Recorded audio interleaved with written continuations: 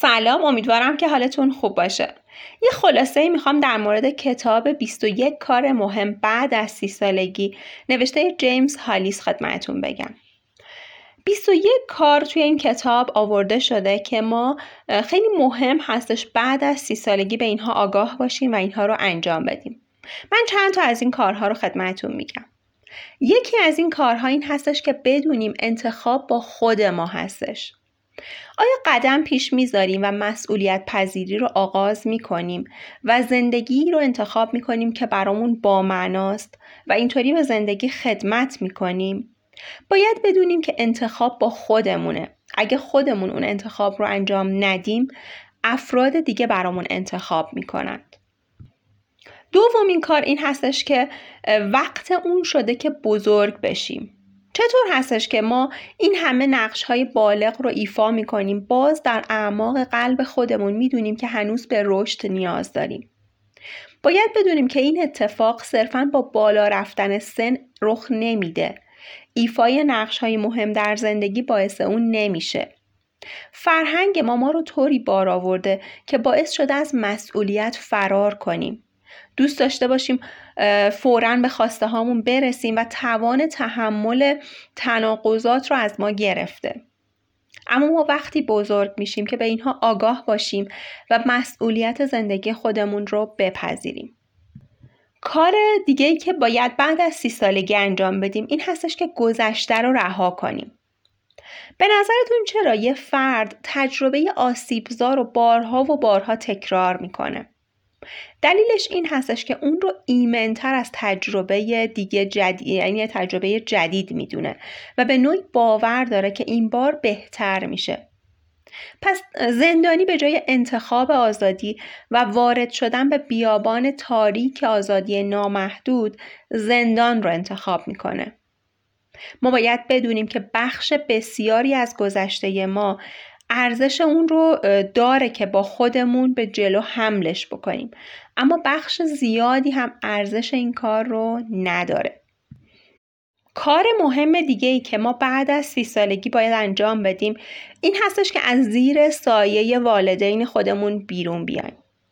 یونگ یه حرف خیلی مهمی زده و اون این هستش که میگه بزرگترین باری که به دوش هر فردی ممکنه وجود داشته باشه زندگی نزیسته والدینش هستش. یعنی والدین زندگی که خودشون آرزو داشتن رو به دوش فرزندانشون میندازن و دوست دارن راههایی که خودشون نتونستن برن و آرزو داشتن رو فرزندانشون برن و به همین صورت مانع میشن از اینکه اونها بتونن زندگی که خودشون آرزو دارند رو زندگی بکنن.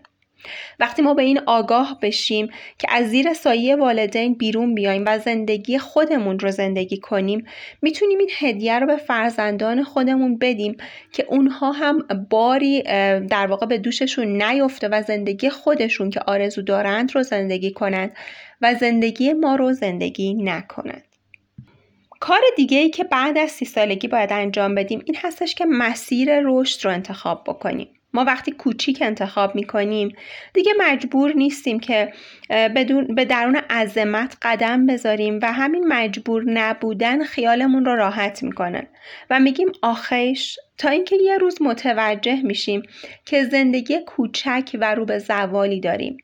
یعنی وقتی که ما به جای اینکه رشد رو انتخاب کنیم، به جای اینکه هدفهای بزرگی در زندگی داشته باشیم و به خاطر ترسی که از قدم گذاشتن بیرون از دایره امن خودمون داریم، هدفهای کوچیک رو انتخاب میکنیم، ممکنه که ایمن‌تر باشه و یه مدتی باهاش راضی تر باشیم، اما در نهایت رضایت از زندگی نخواهیم داشت. کار مهم دیگه این هستش که الگوهای قدیمی خودتخریبی رو ببینیم. ما قطعاً هر روز صبح با این هدف بیدار نمیشیم که همون کارهای احمقانه همیشگی رو انجام بدیم، همون رفتارهای خودتخریبی که مدتهای طولانی داشتیم رو بروز بدیم. اما این احتمال خیلی زیاده که در پایان روز دقیقاً همین کارها رو با همون الگوهای خودتخریبی تکرار کنیم. چرا این اتفاق میفته؟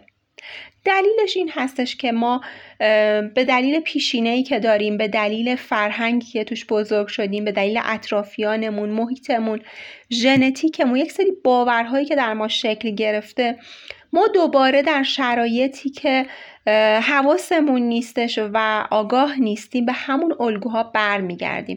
مهم این هستش که اون الگوها رو بشناسیم و بدونیم که چطور باید با اونها مقابله بکنیم. کار مهم دیگه‌ای که بعد از 30 سالگی باید انجام بدیم این هستش که معنا رو به خوشحالی ترجیح بدیم. شادمانی معیار خیلی ضعیفی برای ارزیابی زندگی هستش. شادمانی که مبتنی بر انکار، حواس پرتی و انتخاب مسیرهای انحرافی یا جهل باشه، بی‌حرمتی به روح و عمق اون هستش. اون چیزی که میمونه معنا هستش. شادمانی زودگذر هستش اما معنا ماندگار هستش. باید بدونیم که این معنا البته برای هر فردی متفاوت هستش. باید معنی زندگی خودمون رو کشف کنیم و بشناسیم و بر اساس اون زندگی بکنیم. کار خیلی مهم دیگه که بعد از 30 سالگی باید انجام بدیم این هستش که به بخش‌های دوست نداشتنی خودمون عشق بورزیم. باید بدونیم که هیچ چیز انسان بودن برای ما بیگانه نیست. پس باید فریبکاری، بزدلی، شهوترانی، خسیس بودن و حتی خشونت رو هم به فهرست شخصی خودمون اضافه بکنیم. یعنی اینها هرچند که ممکنه که ما انجامشون نداده باشیم ولی خصوصیات انسانی هستند و ما ظرفیت این رو داریم که حتی اینها رو هم انجام بدیم و جزء در واقع مسائلی هستند که انسانها باهاش روبرو هستند. ظرفیت دوست داشتن بخش‌های دوست نداشتنی خودمون به معنی صحه گذاشتن به اونها نیست، بلکه به رسمیت شناختن این حقیقت هست که اونها هم بخشی از ما هستند و با وجود اونها میتونیم خودمون رو دوست داشته باشیم. و مورد آخری که میخوام خدمتتون بگم این هستش که بعد از 30 سالگی باید سعی کنیم با سوالات زندگی کنیم، نه پاسخ‌ها. ممکنه ما یه سری باورهایی توی زندگی داشته باشیم که الان به نظرمون قطعی و درست میان، اما به مرور زمان با رشدی که میکنیم، با اتفاقاتی که میفته دیگه اینطور نیستش و اون باورها ممکنه تغییر بکنن.